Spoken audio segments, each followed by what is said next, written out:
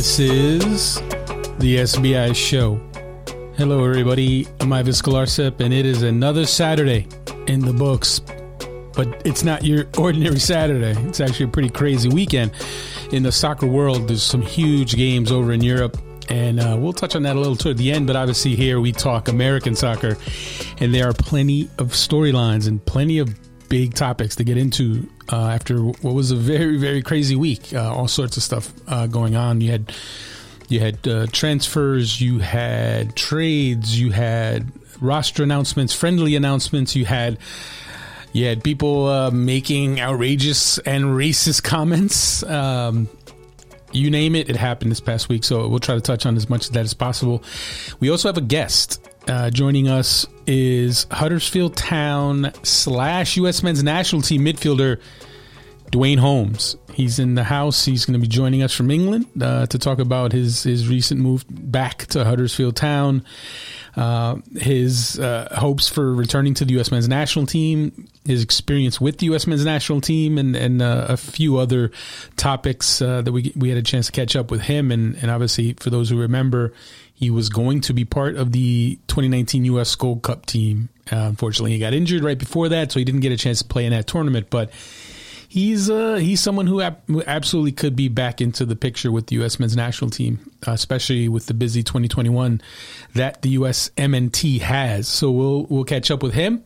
But first things first, we will talk U.S. Men's National Team and the announcement that they've lined up their next opponent, the second of the two March friendlies. They now have an opponent, and we know who it is. It is a familiar opponent. It is Jamaica. And I know some people, as we talked about last episode, when I mentioned Jamaica as a possibility, I know some people are going to be a little disappointed. They're going to think, like, really, Jamaica, like in a March window where you would hope they'd get to play some of these European powerhouses. But as I've said before, just because you want to play those teams doesn't mean those teams are available. Doesn't mean, those teams don't already have friendlies lined up. So, you're going to play a Jamaica team that's a pretty solid team. And on top of the fact that they're a pretty solid CONCACAF team, they're also a team that is ready to bring in some new faces. They've actually hit the dual national market, and the reports out of England are that they've actually targeted several quality players who are dual nationals, who are from England, but who have eligibility to play for Jamaica. And, depending on how many of those players can get their passports in time, you could see the Jamaican team have a different look to it than we're used to seeing. So you could see several new faces in that Jamaica squad. And that's great. I mean, hopefully that happens, because it'll mean a tougher opponent, a better opponent for the U.S. men's national team. And if you can't go get a European power, then why not get a revamped CONCACAF opponent that's going to have some new talent in the picture. So I think that can make for an interesting March friendly. And again, for those who forgot, the U.S. is also playing Northern Ireland. So those are the two friendlies for March. For now, and hopefully, knock on wood, there's nothing that changes, and we don't have any friendlies canceled or any March matches canceled. Obviously, there's a lot of talk about European teams not releasing players because of all the restrictions, the COVID restrictions, and there's some real questions, some real doubts about South American World Cup qualifying, which is returning in March, and there are some important matches there that their European clubs aren't ready to release players for. And FIFA changed some of its rules that they now allow teams to pause or not release players for some of these qualifiers, even though obviously under normal circumstances teams would have to release a player for qualifying. But given the fact that in certain instances players might have to go into a 10-day quarantine upon return from certain countries, teams are like, well, we're going to be losing players for like a month or 2 to 3 weeks, and that's just too much. And FIFA listened and obliged, and because of that, you could see South America just have to push their qualifiers, have to postpone the qualifiers that were set for March. And obviously for the U.S. it's not a thing, because qualifying in CONCACAF, at least for the United States, is not till the fall. So it's not something for them to concern themselves with. But you wonder, is there going to be some spillover from the standpoint of if teams succeed in getting these qualifiers canceled, these CONMEBOL South American qualifiers postponed, will some teams also say, well, you know what, we don't want our guys leaving for friendlies either? And, could that lead to situations where, you have some players who aren't released and aren't allowed to play in the March friendlies? Hopefully that doesn't happen. Obviously, I think the U.S., the reason the United States chose Austria as their kind of central, I believe it's going to be their central location when they're not in Belfast for the Northern Ireland friendly.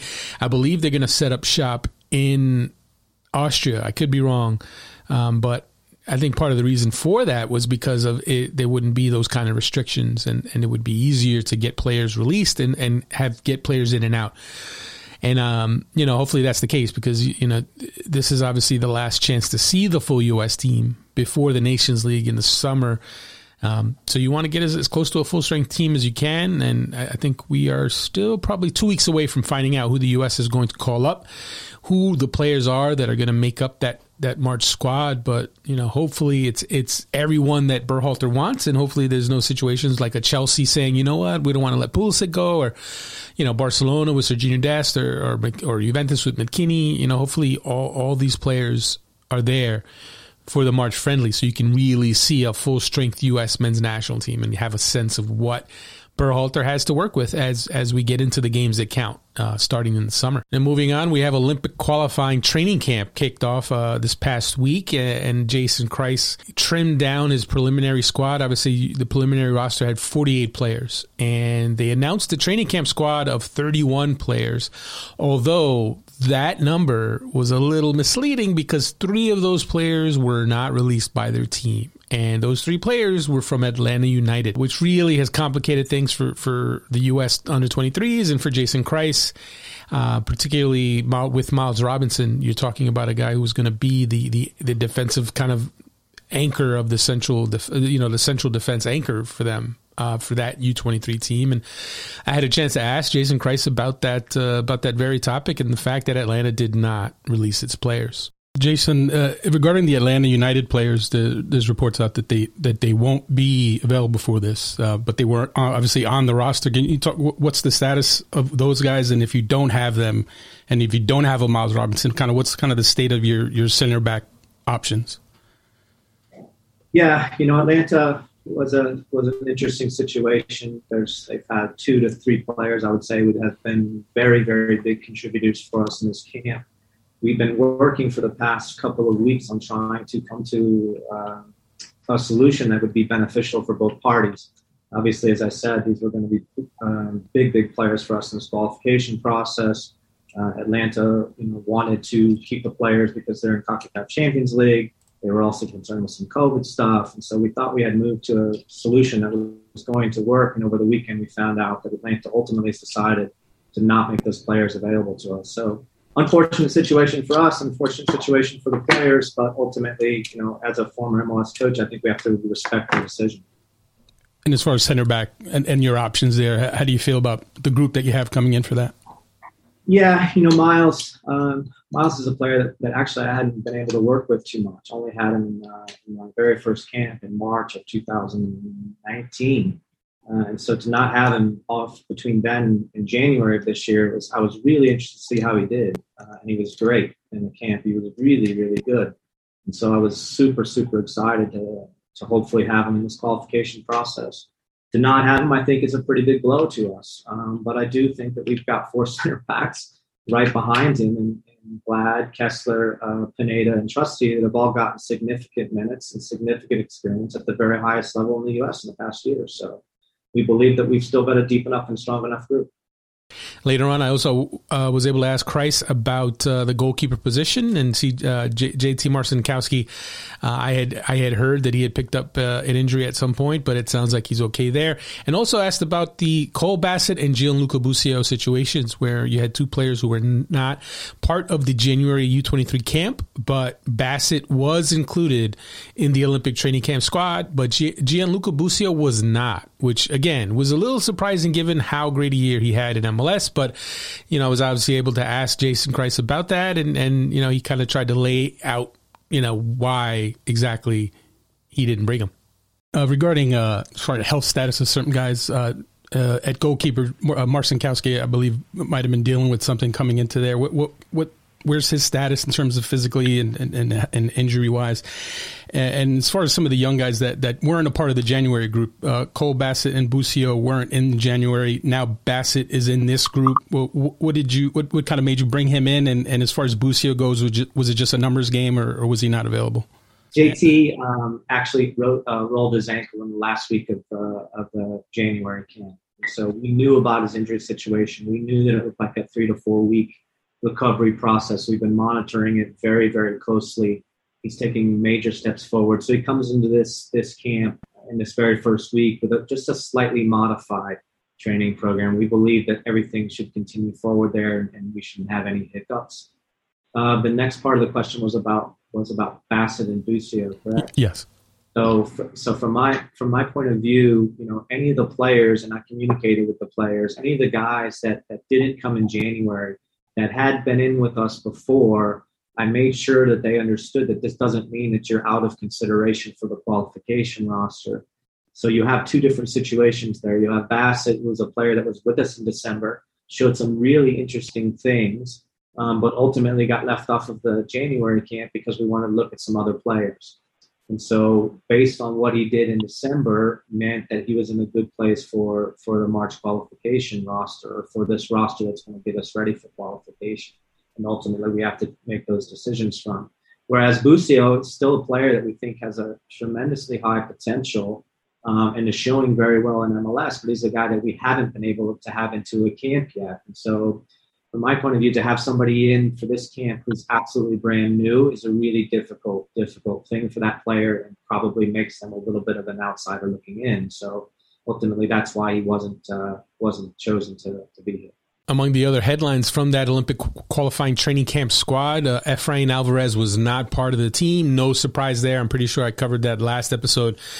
As far as why Alvarez wouldn't be part of it, because let's face it, he doesn't have to make a decision now on his national team. And in order for him to play for the U.S., he would basically now have to make a decision. Whereas, he can still play for Mexico and keep his options open. And as of right now, I don't think Mexico has released their Olympic qualifying squad. So I don't know if Alvarez is going to be on it. But what we do know at this point is that Alvarez has not made a long-term decision as far as his national team future. And also with the Olympic qualifying training camp squad, for me, probably the biggest snub of the whole setup had to be Jeremy Ebobisse. The Portland Timbers striker did not make the preliminary squad, and you kind of ask yourself, how in the world does a player like Ebobisse, who's had such a track record of scoring goals in MLS and also has that versatility, how would he not make the squad? And Jason Kreis made it clear that it was his decision. It wasn't an injury issue. It wasn't anything. It wasn't Portland not releasing him. It came right down to Jason Kreis made the decision not to call up Ebobisse. Now, as Kreis noted, this team is probably going to have two strikers to work with. Sebastian Soto is obviously number one, but then you have Jesus Ferreira, who showed in the U.S. senior teams friendly in the big win against Trinidad that that he can play as a false nine, and that's who you're going to roll with. And that being said, the fact that Ricardo Pepi was called in but not Ebobisse was a little interesting, and looking at it on the surface, it kind of. It's hard not to see it for what it is, which is obviously with Ricardo Pepi being a dual national, you want to bring him in, you want to give him a taste of the setup and let him and kind of show him that, you're in our plans, we rate you, here you are, you're going to have your chance. Although more than likely he's probably not going to make the team. But I'm sorry, for me, I don't see how you bring a Pepi, but you don't bring any Ebobisse, and you don't give Ebobisse a chance to really fight for a spot on this team. And I don't know. I think for me, when I looked at the selections, I think that was the hardest one to kind of defend. But again, it comes down to, who they rate, who Jason Kreis rates, and also what they've seen in recent camps. And if they didn't like what they saw, if they didn't like what they saw from Ebobisse in the recent camps, then I guess that's what it comes down to. But I don't know. I think for me, that feels like a little bit of a mistake. I think Ebobisse would have absolutely been a big contributor, potential big contributor for this team. Now, the rosters for Olympic qualifying are due 10 days prior to the start of the competition, which basically works out to March 8th. And I think one interesting development on that Olympic qualifying team is the fact that Hassani Dotson is scheduled to speak to the media on Monday, which is Monday, March 8th. So if Hassani Dotson is speaking to the media, you would think he's making the team, right? And I think that's an interesting one. He was on the roster that didn't get to play a year ago. He made the final 20-man roster, the Minnesota United midfielder / fullback. He wasn't necessarily kind of considered an automatic selection for this 20-man squad, but he is on the team, and you kind of wonder, about that competition and in terms of versatility, because right back, they don't need him really. They have Aaron Herrera, they have Julian Araujo, defensive midfield. You have some other options there. Obviously, Jackson Newell, Johnny Cardozo, but is Johnny Cardozo going to be available? He's playing right now with Internacional. They're playing in a different competition right now, and you wonder, is he going to be available? Is he going to be released in time? So I just think that's interesting that Dotson it looks like he's going to make the team, and you can understand. I mean, he's a versatile player, and he's someone that they know well. And as I said before, he was going to be on the team, the roster that was selected a year ago. Once again, that Olympic qualifying tournament kicks off on March 18th in Jalisco, Mexico. The United States opens playing against Costa Rica, and the second group match takes place the next Sunday on the 21st of March against the Dominican Republic. And then they close out group play against Mexico, and that's the big one right there. Mexico on Wednesday, March 24th. And obviously, if you're in that group, you need to finish in the top two. Ideally, you want to win the group to have yourselves a potentially easier path into the semifinals, and the top two teams make it. So you need to get to the final to get to the Olympics. And, it's not an easy path. That Costa Rica team's a tricky one. So that first game right off the bat against Costa Rica, you have to win that, right? Because if you happen to lose to Costa Rica, then you're in a do or die against Mexico, and you don't want to put yourself in that situation. Especially you're playing in Mexico. Although I'm not sure what the fan situation is there, or if they're going to have fans at these games, but still. The U.S., as much as, they obviously have issues with having players released and having, everyone that they want, all hands on deck, and having some players that have moved on to Europe now, like Brendan Aronson and Mark McKenzie, it's not going to be the same team that it could have been a year ago. It's a much different team. I mean, if you look at the roster that was chosen a year ago, you had McKenzie, Aronson, Reggie Cannon, Richie Ledesma. I mean, when you think about those guys, I mean, every single one of those players you could see being a starter on that team if they had played a year ago. And here we are a year later, none of those guys are available. Obviously, Ledesma's hurt. The other three transferred to Europe and are playing regularly now in Europe. So that's opened the door for some new players, and now the Atlanta guys are not going to be there, and that's a huge one. So we'll see what the final roster looks like, and obviously when that's announced, we'll touch on that most likely on the next episode, and I'm looking forward to it. I'm looking forward to seeing what this team can do, and obviously there's been so many horror stories and so many nightmares about Olympic qualifying in past cycles, but I have a feeling this team's going to do pretty well. In other U.S. soccer news, we have to talk about Seth John, the Athletes Council representative, although he's now former Athletes Council representative, who was kicked off the Athletes Council for making some outright racist comments recently at a general council meeting when there was an opportunity to speak on the decision to rescind the rule that required players to stand for the national anthem. And obviously you have some people who feel a certain way about the whole idea of standing for the anthem and do not buy into the protests that so many players, I believe starting with Megan Rapinoe, at least in the soccer space in terms of U.S. soccer. Obviously, Megan Rapinoe was one of the first to really kind of put herself out there and really, get into the protesting and taking a knee. And obviously we know Colin Kaepernick was the first real high profile athlete to do that. And it's kind of taken on a life of its own now. Obviously you have entire, MLS, and even now in Europe, obviously throughout Europe, the taking the knee has become kind of the normal thing to show support for and basically to lend support and to show support for the fight against racism. And obviously you have some people who don't understand that and who kind of,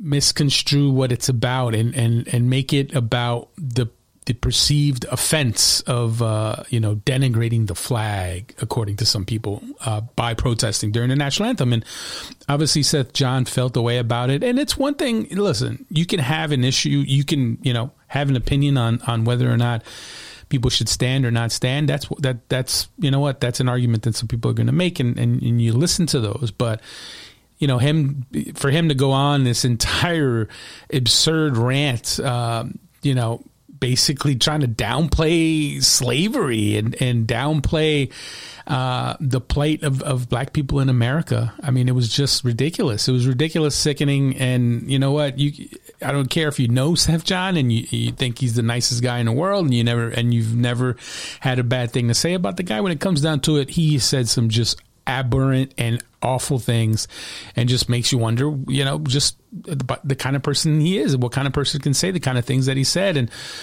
I think it was great to see the Athletes Council step up and kick him off, because you can't have someone like that in that kind of position. You just can't. And I thought it was really fitting that Brianna Pinto, the young U.S. women's national team prospect who is black, was one of the people on the Athletes Council who made the announcement that, yeah, he's out of there. And, I thought that was pretty fitting. And it's unfortunate that you still have people in the country, let alone the American soccer space, who feel the way that Seth John feels on some of these issues. It's just disappointing and ridiculous, to be honest. And the fact remains, you have a segment of the populace, you have a segment of the population that has bought into a lot of kind of racist tropes and racist ideologies, and it's sad, really. It's sad and it's disappointing.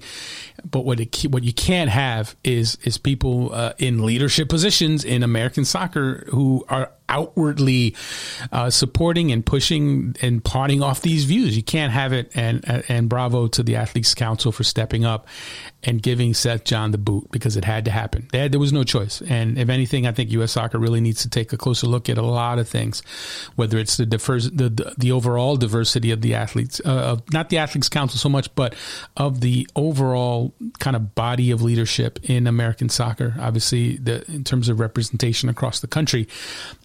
Because the fact is, the face of American soccer is changing, and you look at the men's and the women's national teams. You're seeing more and more diversity in the player pool, and you're seeing the game, which for so many years was considered, a white person's sport in America. The affluent were the ones who could afford to play or who did play soccer, and obviously that's changing. It's pretty clearly changing, and you're seeing the more diversity in American soccer, and that needs to show in the leadership as well. And I think a U.S. soccer could stand to make some progress on that front. Now, moving on to the Americans abroad front, and there's so much to get into in terms of things that that happened already and things that are happening in the future. First things first, some news over the weekend. Gio Reyna is not going to be available and will not play in the big Bundesliga showdown between Bayern Munich and Borussia Dortmund. Reyna, Jadon Sancho, and Rafael Guerrero are not available. They did not travel with the team. No word yet on why those three players are not available. Obviously, in the age of COVID, the natural kind of idea there is, okay, maybe they have COVID and they've tested positive and they have to be pulled out of being available for it. Obviously, that's not a situation that the team is going to announce or put out there. So it's unfortunate. Obviously, that's a huge blow for Dortmund, and obviously for Reyna, who's had a bit of a rough go in 2021. It's a disappointing one for him to not be able to take part in a big match like that. And obviously for Dortmund, not having Sancho and Guerrero, that's huge, because they're obviously two big starters for Dortmund as they're trying to climb back into the race for the top four.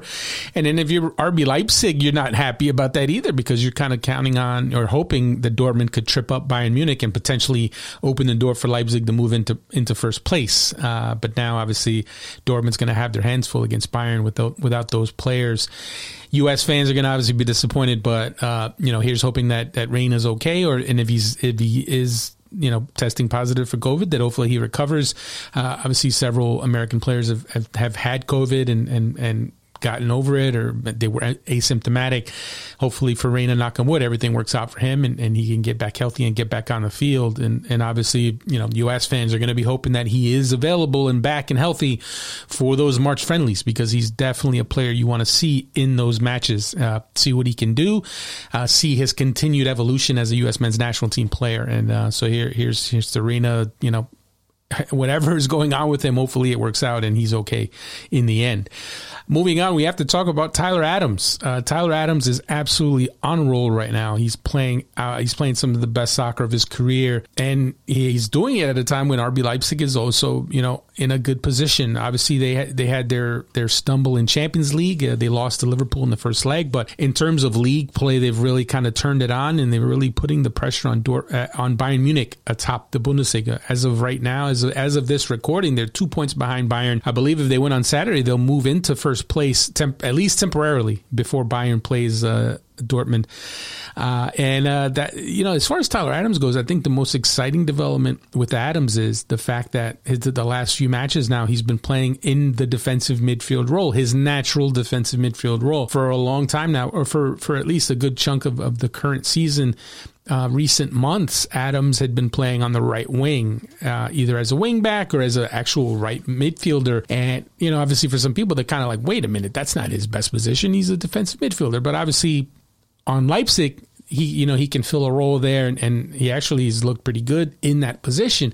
However, since he's moved into defensive midfield, his natural position, defensive midfield role, he is taking it to a whole nother level and really, really is showing that form that makes you so excited for him to play that role on the U.S. men's national team. So obviously, I think it's the whole idea that, Berhalter would play him at right back. I believe that, look, that was a temporary experiment. That was a temporary thing that Berhalter was kind of looking at and kind of toying with the idea of having that hybrid right back defensive midfield role. And I completely understand what he was looking at in terms of that.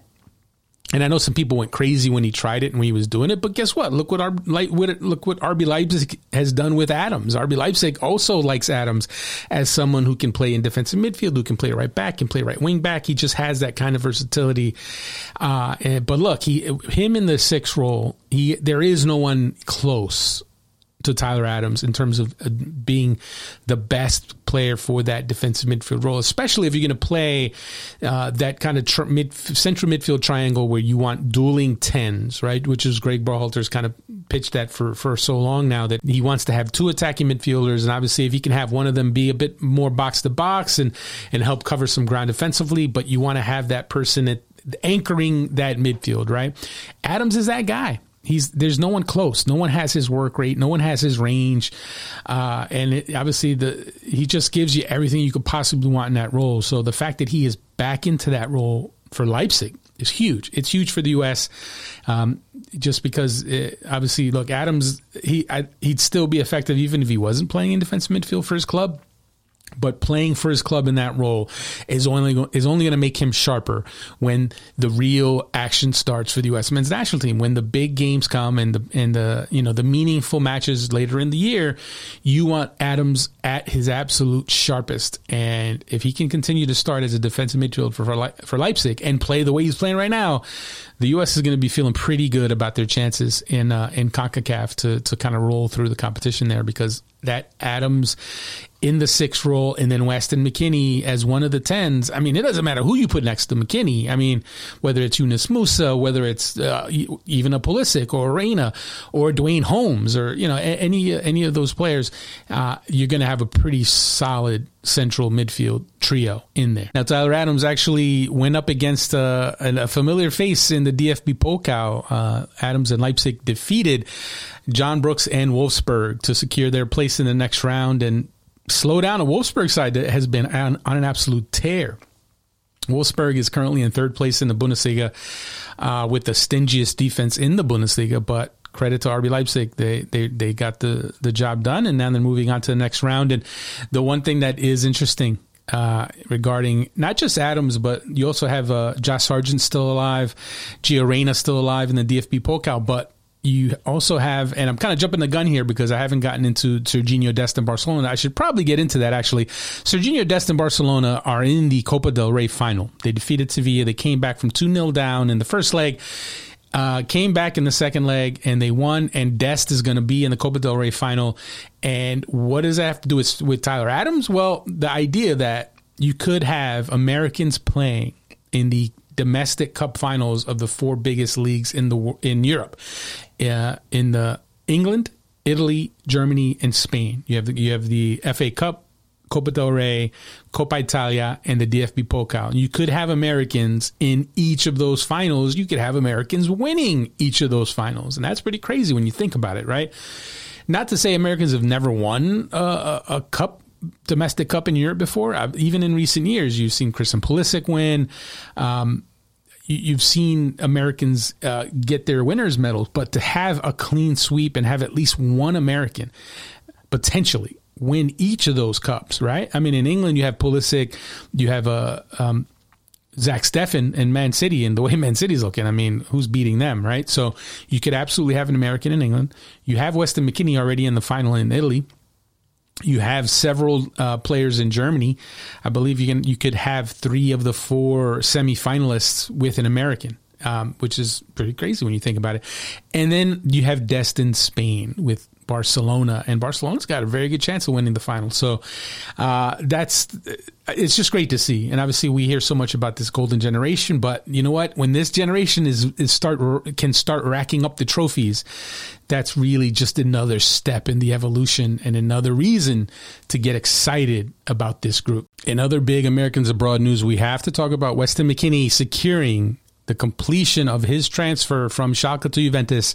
Look, this isn't really news, right? This was pretty much a foregone conclusion, but Juventus made it official, completing the $22.3 million transfer for Weston McKennie. And obviously he's played more than 30 matches already for Juventus. So, it might have already been an automatic trigger just based on the number of games that he's played. But either way, if you're Juventus, how happy are you with the way that this deal worked out, right? Because you bring in McKennie on loan.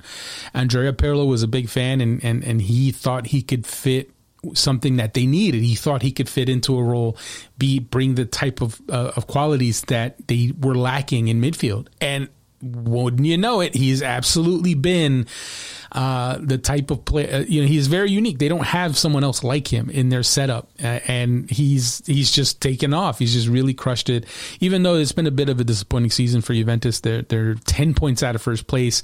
Looks like their Serie A title run is going to come to an end most likely, but it's not Weston McKennie's fault. I'll tell you that. He's actually been one of their better players, and it's great to see him complete his move, sign his contract. He's he's under contract now for Juventus until I believe 2024. So it's brighter days ahead for McKennie, and they're playing in the Coppa Italia final, so he could have a trophy there. They're still alive, obviously, in Champions League, and things are going really well for McKennie, and you just want to see how far he can take it. So congrats to McKennie on the transfer. And heading back to England, we have Daryl Dike scoring another goal for Barnsley in a win. And look, guess what? Barnsley is on a roll right now, and all of a sudden they're knocking on the door for a place in the promotion playoffs. And I think they have a 6-match winning streak since Dike arrived. And talk about paying instant dividends, immediate dividends, the new acquisition. And it needs to be, I just feel like it needs to be reminded that, yes, there is a purchase option for Daryl Dike in that loan agreement, but it's a number that is not something Barnsley's going to be able to pay, right?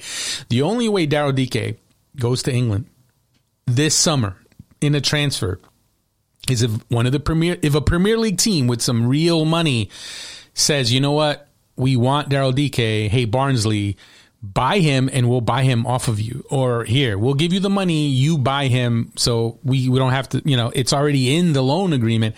But in terms of Barnsley having the money to buy Dike, as far as my understanding goes, that the purchase price on that is out of Barnsley's price range. They're not doing it. So But having said that, still, Daryl Dike, the way he's, just hit the ground running in the league championship and, showing he can score goals.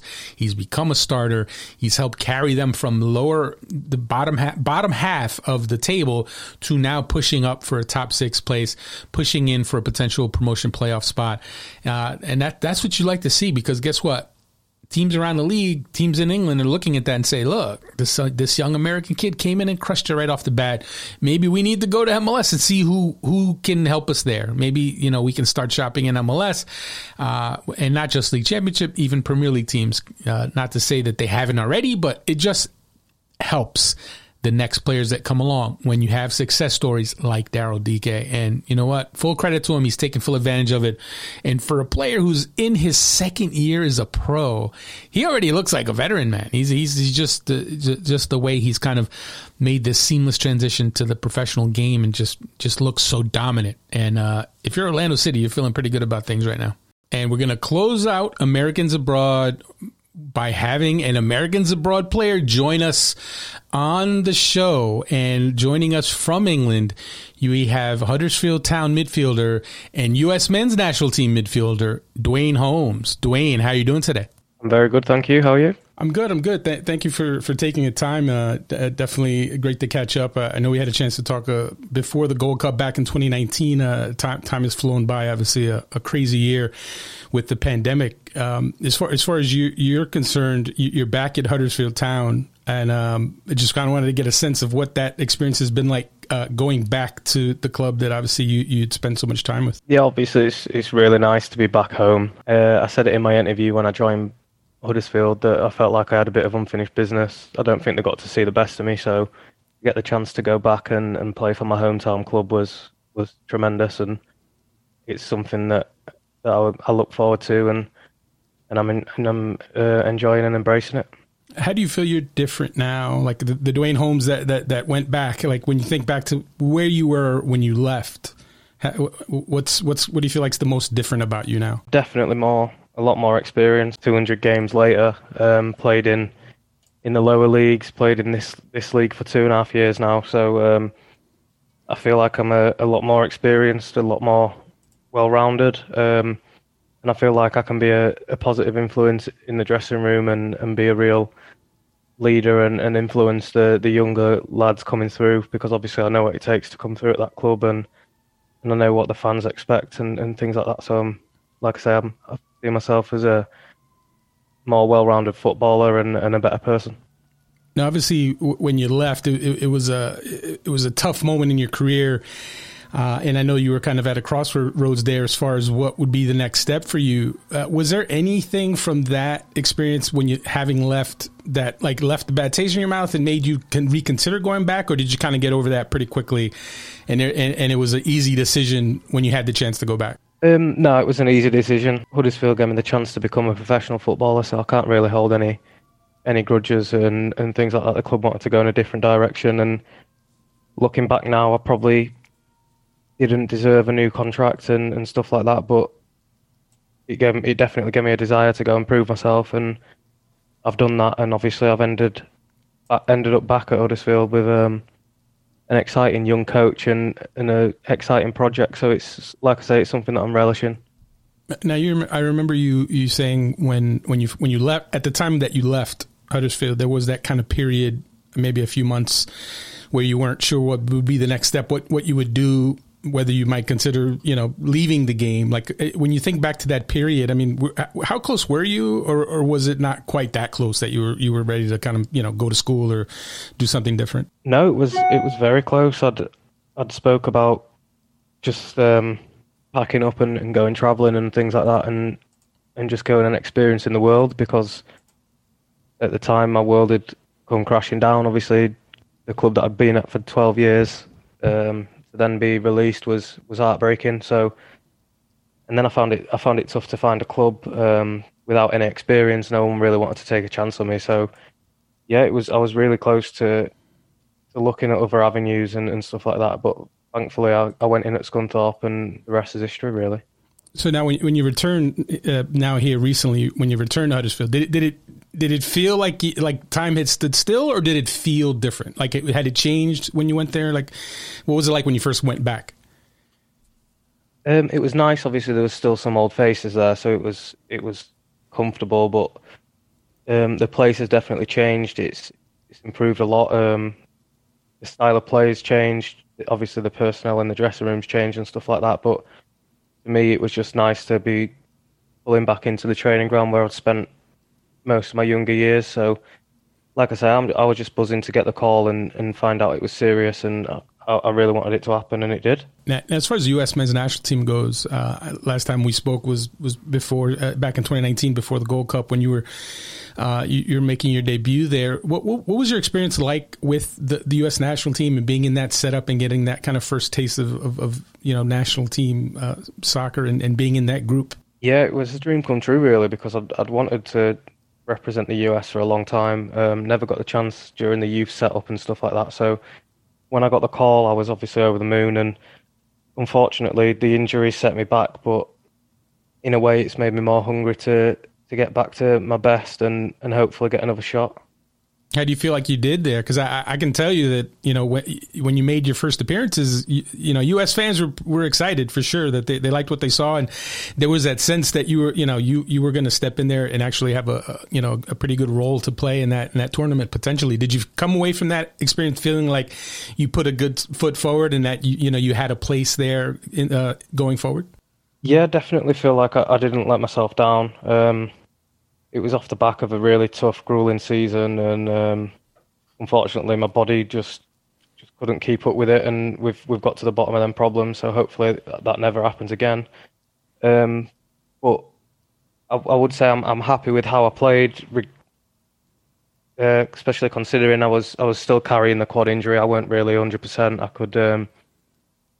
could barely sprint and stuff like that. So to get on the pitch twice and represent my country was a massive honour and something that I'm really proud of. But like I say, I'm trying to get back to my best and hopefully get another chance to go there and show what I can do at 100%. Now, your family had a chance to kind of experience that. I know you had mentioned that your dad was kind of a kid in a candy store in that whole experience. What was that like for them kind of seeing you go through that? Yeah, my dad really doesn't know a lot about football. Obviously, it was his first experience of a live game. The first time he'd seen me play live as well, which I know was massive to him. And he came with my stepmom and my uncle and stuff like that, and they loved it. They booked a room in the team hotel. They was trying to get pictures with a manager and with the players and stuff like that. So they really embraced it. So I know it's something that my dad's really proud of, and he's got my shirt up in his room and stuff like that. So I know it meant a lot to him to get to see me play. Now I know you grew up in England, but it sounds like you always had a connection to the U.S., like you felt the connection. Yeah. And I've spoken to other dual nationals in a similar situation. Like I've spoken to players who grew up in Germany, but they felt that connection to the U.S. What was it about the U.S. that kind of gave that connection to you? To me, it's where I'm from. I was born there, and obviously things didn't work out with my parents and stuff, but to me that's where my heritage is, and it's always been a big part of my life. I tried to go back as much as I could and see my family and stuff, so it's not like it's just there by right. It's something that I really embraced, and I loved being over there with my family and stuff like that when I was younger, so to get the chance to represent my country was massive. Now was it Georgia where you spent a good amount of time, or? Yeah, Waynesboro is where my family's from, Waynesboro in Georgia. Right. And what was your favorite part about coming over here when you were younger? I'll be honest, it was the weather and the food. Right. It was it was great just to catch up with my aunties and my uncles and my cousins, and because everyone lived so close together, we was always so close, and it was all the cousins sort of growing up and things like that. It was really nice to just be a part of the family again and things like that. So, yeah, going home was massive to me. Nice. Now, so did you ever pick up an American accent and take it back to England, or because I know sometimes there's that stuff kind of happens. It happens both ways. You get Americans who spend time in England. They started with having a little accent. Not really. I had the American accent when I first came home. When I first came to to England, but that disappeared within a month, I think. Right. Hence the Yorkshire accent. But when I went, one thing I did notice when I went home, I had to talk a lot slower. So sometimes my dad would tell me to talk in my American accent so that he could understand me, because he said that I talked too fast. So yeah, sort of, I did have to put on a little bit of an accent, but nothing too country, no. Going back to the U.S. experience, the U.S. national team experience, I hear a lot, a lot of players when they go into the camp setup and they go into the national team setup, that they talk about kind of the camaraderie there and the fact that, it's a very welcoming environment. So even if you're maybe a player who didn't come up in the U.S. system, there's still kind of that welcoming thing that makes it kind of, players gravitate to it. Did you feel that? Did you feel kind of like that welcoming environment to, as a player, even though you didn't come from MLS or didn't come from, raised in the U.S.? Yeah, definitely. Everyone was really friendly and open to conversations, which was nice. I was asking a few players to try and teach me Spanish and stuff like that, just to make conversation. But it was really nice and welcoming, and I think it helped having a few players that I'd played against, obviously in England, like Cam Carter-Vickers and Jedi and Tim, and players like that who obviously it's common ground to talk about football in England and stuff like that. So yeah, it was really welcoming, and they all made it really easy. Yeah. Now, as far as you as a soccer player growing up, who would you say was there any player that stood out that kind of was like your favorite player, or someone that you kind of modeled your game after? Who was kind of your soccer idol or soccer idols growing up? All my English family are very big Liverpool fans, so obviously I grew up watching Liverpool, and I just remember the 2005 Champions League final, watching it with my grandma. And since that day, really, I wanted to be Steven Gerrard so bad. Right. Just the way that he carried the team through thick and thin was something that I really looked up to. So I'd say probably Steven Gerrard as I was growing up. And as far as your form goes in the career in the last couple of years, you've had some injuries that you've kind of dealt with and overcome, but you've also had some really good runs of form. What would you say is kind of the area that you've improved the most in your game in the last couple of years? I've been trying to improve on my consistency and consistently affecting games. I think last season at Derby, between maybe December and February, I was playing some really good stuff. Then unfortunately I broke my leg.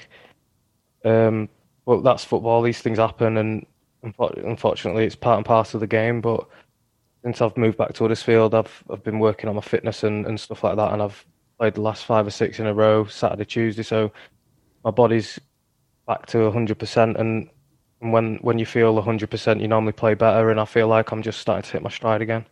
Right. And what was that game like? More recently, I know you had the 2-goal game that was kind of a real high point early on there. What was that? Did you feel at home at that point? Like, okay, I'm back now. You put those 2 goals on the board.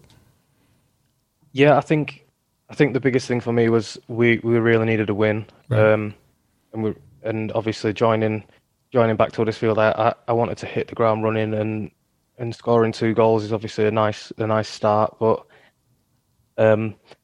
we've still got a lot of work to do, and we're looking forward to the challenge. And on that, I just want to wish Jordan Morris a speedy recovery, because obviously he was part of that game and he got injured, and it's never nice to see. So my thoughts and prayers go out to him. He's actually part of this wave of Americans that have come over. There are quite a few more Americans in the league championship now, with Paul Arriola also on loan and Daryl Dike at Barnsley. Are you kind of seeing that? And when you know you're playing against an American, right? When you know there's an American on the other team, do you kind of go out of your way to kind of find them and reach out, even if maybe you haven't met them before? Yeah, definitely. Before the game against Swansea, I went over and wished Paul and Jordan good luck, and obviously it's nice to see familiar faces, and obviously Americans coming out of the comfort zone and coming over to England to play the game and see a different side of football. So yeah, it's definitely nice, and we all want each other to do well. Right. And along those lines, do you see yourself one day maybe going to play in the U.S.? Because I know everyone gets asked that. I'm sure you get asked that as well. We hear about a lot of people, players in Europe, who'd like to try to come play in the U.S. Is that something maybe you could see yourself, down the road? Yeah, there was a bit of interest last January to go to the MLS, but nothing really materialised. But it's definitely something that I've spoke about to family and to my agent, and he knows that it's something that I want to do in the future. So hopefully one day I can be over there and be playing in front of the American crowds. Right. Atlanta United, right? That's where you want to go. You can just say it now. You can just make your demand now and say, I want to play for Atlanta. That's it. Anywhere that'll have me, but yeah. One other topic I definitely wanted to ask you about, obviously there's a lot of issues still going on and always will go on regarding racism. And you've been someone who's not been shy about, combating it and speaking out against it. There's multiple instances in your career where you've kind of stepped up and spoken out about it. How important is that for you to kind of make those stands and take those positions? And how good does it feel for you to see more and more players kind of using their voices and stepping up and kind of, speaking out against racism? I think it's massively important because there's no place for it in society, and definitely not in football. And to me, it's just a sort of, if I wouldn't stand up and say what I believe is right, then there's no point me being in the position that I am. Obviously, I've got a platform to use my voice, and if I can use it to raise awareness on these things, then I'm going to do it. So I'd encourage everyone who experiences it to speak out, and thankfully more and more people are, and it's getting the recognition that it deserves. And so you sense that players are having a little more, confidence to speak out, and the more people that do speak out, the more other players feel like they can speak out. Is that what you're seeing right now? Yeah, 100%. I believe it's a snowball effect, and once a few people have started raising the topic and raising the awareness, more and more people are likely to come forward and share their experiences, because it happens too much, and if it takes a few people to stand up and be counted, then hopefully everyone will follow suit and do the right thing. Now, obviously, it's been a tough year and change now with the pandemic and everyone having to deal with the challenges of the pandemic. As far as you personally, obviously, it's, as a player, you're playing in unique settings now, no fans, and also you're stuck at home a lot, as we all are. Is there anything you've kind of picked up in terms of habits or hobbies or things to help you pass the time or learn a language? Like, what have you done to kind of help you kind of mentally deal with this? I think at the start of lockdown, I lost one of my best friends in a tragic event. So lockdown came at a good time for me because I needed to keep my mind busy and things like that. And I tried to teach myself guitar. So I spent a lot of time watching tutorials on the internet and just playing away on my guitar to keep my mind busy. And since I've joined back at Huddersfield, I've started learning Spanish because the coaching staff are Spanish, and we've got a few Spanish players. And I think it's important to try and make, especially the players, feel as comfortable as possible. So if I can have a little conversation with them in their language, hopefully it just opens a door for communication. So I've been trying to learn a bit of Spanish. Yeah. How good is it so far? Can you hold a conversation, or is it more you can understand now? It's more I pick up on key words and sort of try and piece the rest together. But they all talk really quick, so right. Well, it's a bit tough. That's a great way to learn, though, right? When you're around people on a regular basis, that's the best way to learn it quickly. Is to have that. My family's Peruvian, so I speak Spanish, and when I became a sports writer covering soccer, anytime I could be around Spanish soccer players and just get the daily practice, it just makes all the difference in the world. So, are you gonna? It sounds like you're gonna surprise some people the next time you're in a U.S. camp, and you're gonna drop some Spanish. That's what you're gonna do?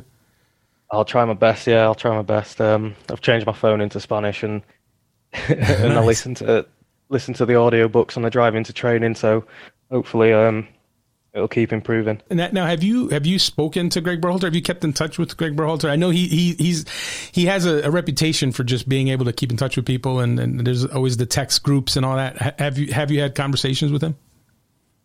Yeah, I spoke to him at the start of the season and just before I got my move and stuff like that. And like you say, he's really good at keeping in touch, and there's a lot of games coming up, and he basically just said, keep fit and do your best to put yourself in contention because they're still watching. So obviously that's a big motivation to me to try and be the best that I can to get back in the squad. How much do you keep track of kind of the group of players that are on the team? I mean, do you find yourself kind of following that a bit more? Because obviously there are so many of these young Americans, younger players that are kind of emerging now in this generation.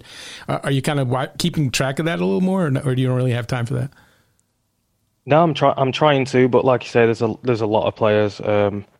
So it's definitely been getting harder, but I definitely look at the players that go to the camps and stuff like that and see how they're doing and things. And like I say, I just want to get back to me at 100% and give myself the best chance to get back in the squad. I know that there's a few players who have kind of backgrounds in England who are potentially going to play for the US. One is Yunus Musa, who's playing at Valencia now, and I think he came up in the Arsenal academy. What would you say to someone like him that's kind of considering that? Obviously, it's a very personal decision, but what would kind of be your advice to someone like a Yunus Musa or even like a Folarin Balogun, who I think is at Arsenal, another one who's kind of eligible for the US? What would you say to them from your experience? I think for me, everyone's different, and it's whatever they want to do and whatever they feel is right. But I had nothing but a positive experience when I went with the US. So I would obviously encourage them to go and see what it's all about. And it's a great group with great people and great players coming through. So definitely want them to consider it, and the more quality players that we have, the better chances we have of doing well in tournaments and things like that. So for me, it's just about following what you think is right and doing what you want to do. But like I say, I'd encourage the players, if they get the chance, to go and experience it. Now, was there a player in the U.S. camp that you were with that maybe impressed you or surprised you, or that maybe you didn't know much about, but when you got into the camp, you're like, whoa, this guy's legit? Like, was there anyone that kind of stood out in your mind? Obviously, I'd watched Christian, and I knew what a brilliant player he was. But when I was speaking to Jedi, I'm really close with Jedi, and I was speaking to Jedi, and he told me about Weston. And I'd not seen much of him. I'd heard his name and things like that. But then I seen him in training, and I thought, this guy has got it all. And he was probably the most influential part of the squad when I was there, watching him and just enjoying how good he is at football. And so for me, I think Weston's a special talent. So the Holmes McKinney combo in the middle might be pretty might not be too bad there. Maybe one down the road. Yeah, I hope so. I'd love to run the midfield with him and learn from him and play alongside him. Yeah. Well, one thing I remember about your time there, in the appearances you made, you definitely showed that you do have an edge to your game. And people might think, oh, you're kind of maybe a flashier, attack-minded player, but you're not afraid to get stuck in there. I think you got a yellow maybe in your first game. What is that? It was, that was my second game against Venezuela. Right. I think we were 3-0 down, and I was watching from the sideline, eager to get on and put a tackle in, because I think we were missing a bit of that nasty edge. So I think that was the English side of me coming out. Right. So you have the kind of is that always been your game, like part of your game, or is that something that you've kind of added to your game?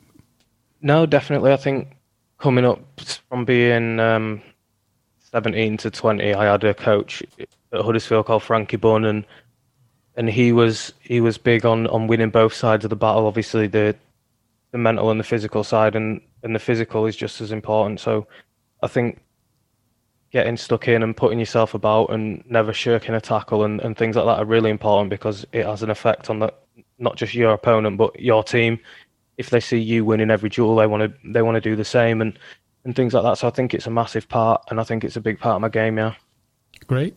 Well, I definitely appreciate the time, and it's great to catch up once again. And I look forward to us speaking, hopefully, at a U.S. national team camp down the road. It's a big year, obviously, for the U.S. team between Nations League, Gold Cup, and World Cup qualifying. It sounds like you have the calendar circled to hopefully be a part of one of those groups. Is that something kind of you're shooting for? Yeah, like I say, I'm just trying to put the best version of me on the pitch and put myself in the picture to get into one of the camps. So, like you said, there's a lot of football to be played, and hopefully I can pull on the USA strip again and like I say, show everyone what I can do when I'm at 100%. Great. Well, thank you for the time, and hopefully we can catch up again soon. Thank you, mate. Appreciate that. And that's Duane Holmes. Great to have him on. And as I said, I believe during the interview, I had a chance to talk to Duane before the Gold Cup in 2019, and he was very excited for that opportunity to be a part of that team, and he was going to be part of that team before he came down with an injury that he just couldn't get over, and then he wasn't able to take part in that. But anyone who remembers his appearances before that in the games that he did play, I mean, I think people saw the quality that he can bring to the table, and if he's healthy and playing regularly for Huddersfield, which he is right now. I mean, I think he's absolutely someone that Greg Berhalter could call up for these March friendlies, and the battle in central midfield is not an easy one, right? I mean, obviously you have Weston McKennie in there in terms of the potential number 10 role positions, right? Yunus Musa is a prospect that absolutely you have to talk about, although he has not committed himself yet to the United States, but he's someone you have to think about. Then you have Julian Green, who obviously is having an outstanding season in Germany, although right now he's suffering from COVID-19. He's on the shelf because of COVID-19, so you kind of wonder, will he be back? Is he even someone that Berhalter is seriously considering? I know Berhalter has said that Green is someone that they've looked at and that he's on the radar, but it's one thing for Green to be on a list on a chalkboard somewhere, and something else entirely to be kind of an active member of the player pool. And that's kind of what I'm curious to see. If Green continues to play the way he's playing, is he going to really get his opportunity? And I think I've said it 100 times now. I think for the Gold Cup, assuming his club, he's available, I think Green needs to get an opportunity. I don't know. I don't think that's going to come in the Nations League, but maybe in the Gold Cup. But yes, the competition in central midfield is pretty fierce.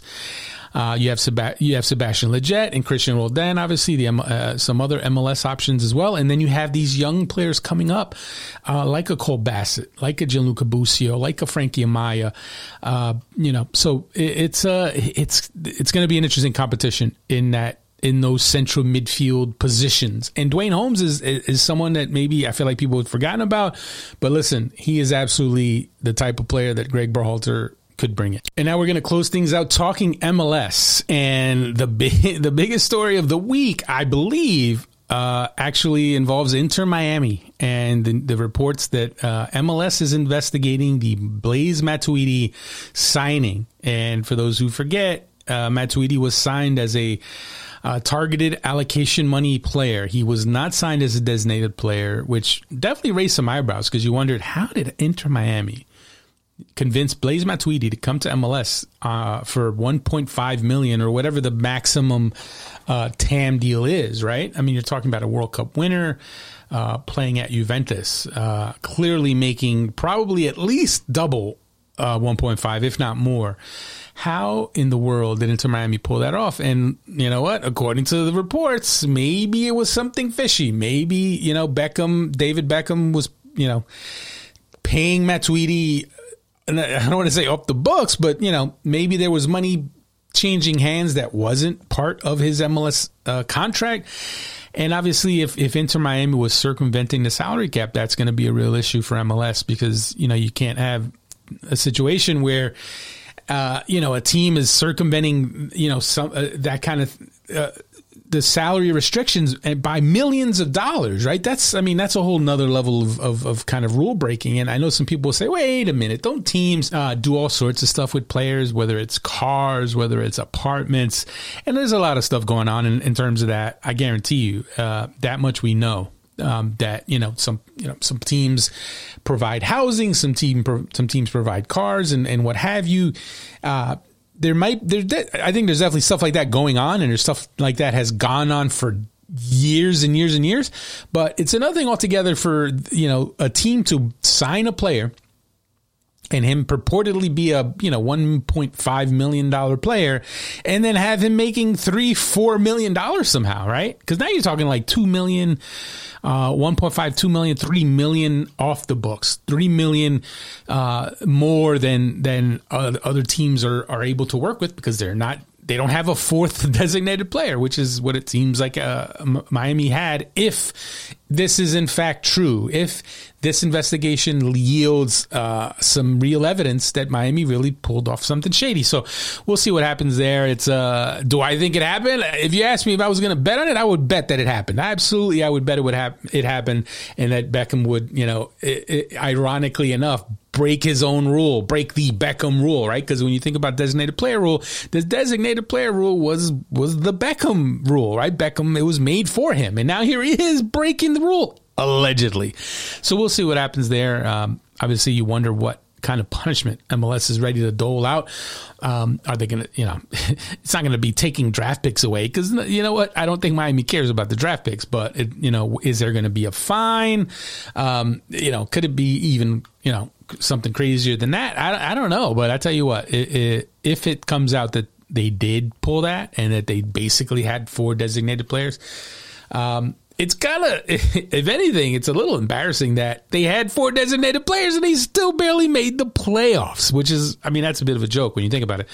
But hopefully it gets sorted out, and, you can't have that. You can't have it. You can't have a team just completely breaking the rules like that. So we'll see. We'll see what happens. We'll see what evidence MLS can dig up, and if it really is a thing, and if this is really something that turns out to be something that MLS can prove, because there's what you know and there's what you can prove. So we'll see. We'll see what happens. There were some other interesting MLS deals. The New York Red Bulls signed Cameron Harper, the U.S. under-20 winger from Celtic. And I tell you what, he's an exciting prospect. And I had a chance to watch him a year ago, a little more than a year ago now, with the U.S. under-20s. And he was one of the best players on that team, if not the best player. I think him and Cole Bassett were the 2 best players when they played Mexico in a under-20 friendly down in Bradenton, when the U.S. men's national team was also down there for January camp of last year, of 2021. And Harper, man, he looked legit. He even trained with the full senior men's national team. I took a picture of him with Greg Berhalter kind of chatting, and he's an absolute quality prospect. And as far as the Red Bulls go, obviously, definitely pushing more of their get younger narrative, right? Their strategy, and that's kind of not a new thing for Red Bull in terms of Red Bull Global, right? The idea has been for a while now to go find young talent, develop that young talent, sell that young talent. And that's really been something that you've seen at Red Bull Salzburg, RB Leipzig. That it's part of the entire kind of ethos of Red Bull Global. And the New York Red Bulls have not always, it hasn't always been about that completely, right? Now it seems like there's even more of an emphasis on that. And the good news is, yes, you're going to have some promising young talent. You're going to have Harper, Caden Clark, Andres Reyes, also another signing that I like, the young Colombian center back. But how competitive is this team going to be? Is a team full of promising youngsters going to compete for a title? And that's the question for me, because I don't see it. I feel like I said it last episode. I didn't really see this team being a contender. Are they going to make the playoffs? Sure. Could they do well under Gerhard Struber, and could he put the pieces together to make them competitive and make them a handful for teams and get in the playoffs? Sure, absolutely. But are they winning an MLS Cup? No. Are they making an MLS Cup?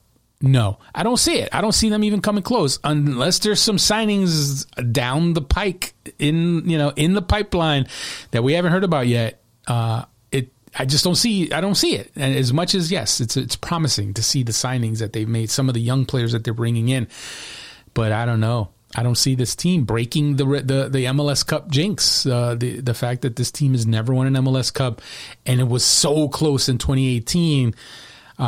So I don't know. I mean, not to rain on the Red Bulls parade or Red Bulls fans parade, because I'm sure they're excited about a signing like Cameron Harper, because it's anytime the idea of young American top U20 prospect being brought in like that, that's huge, right? But I don't know. I feel like it's going to be a long year for the Red Bulls. I really do. And what happens then? What if it's a bad year? What if this young thing does not work? What if they can't get it to work and they're just kind of mediocre? What do you do then? Do you shake things up again? Do you start spending some money? And what happens if NYCFC figures it out and continues to play well, continues to be one of the better teams, and is a significantly better team than the Red Bulls. If you're the Red Bulls, then you have problems because you cannot afford that in your market. We'll see. I don't want to write the Red Bulls off. I really don't, but I'm not confident in it being a good year for the Red Bulls. Another signing that I thought was pretty interesting, Juan Agudelo is joining Minnesota United. And as we say all the time, Adrian Heath loves a forward. He's all about bringing forwards in, and Agudelo is an interesting one. He's a bit of an enigma. He's got all the talent. He's obviously a technical player. Can Adrian Heath bring out the best in him? Can Adrian Heath kind of help unlock some of that potential that we've seen in flashes?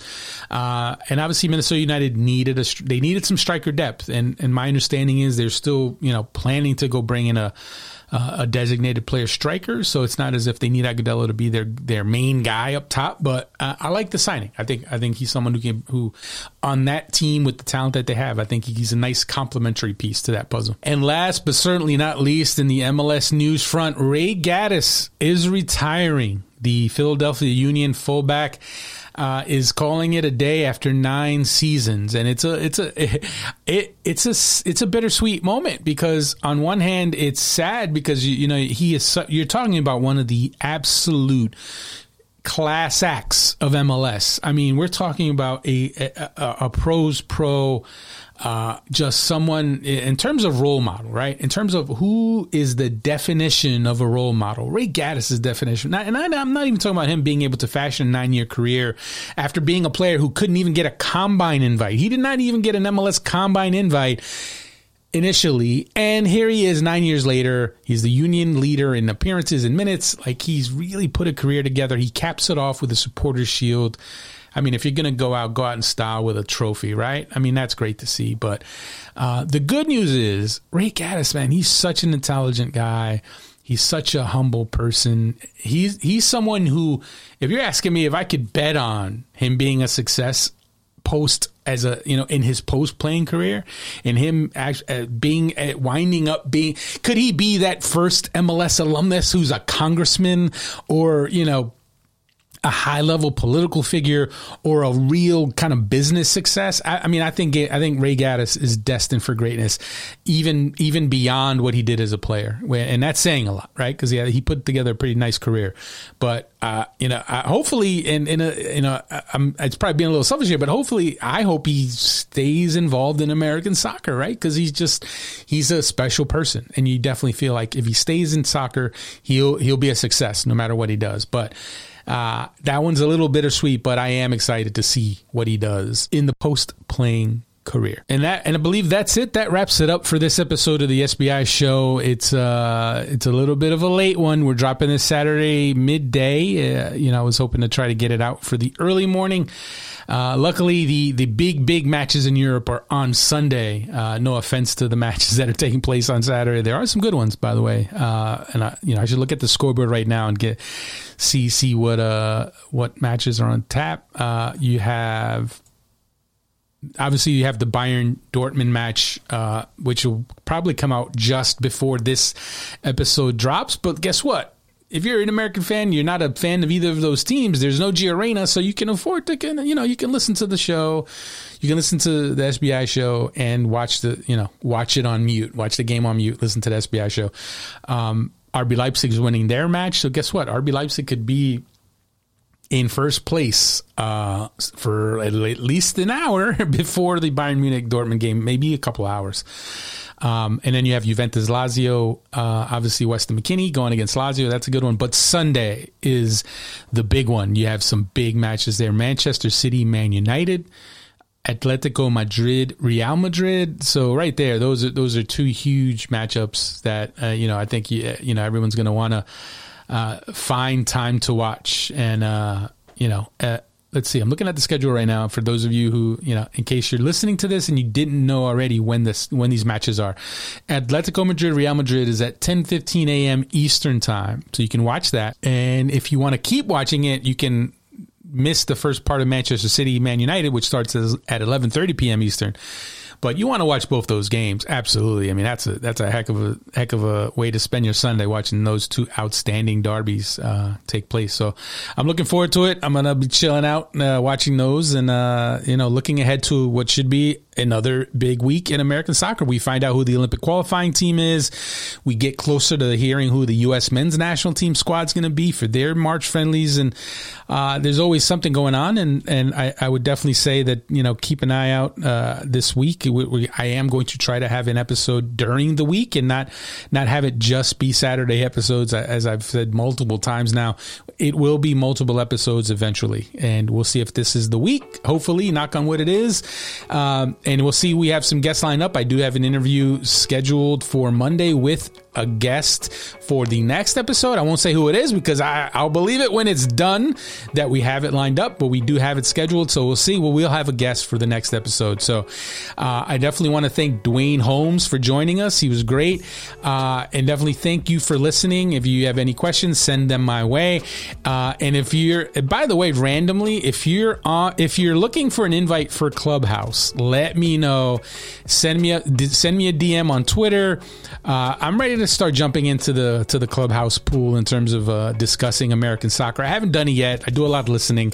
I don't do a lot of soccer talk on there.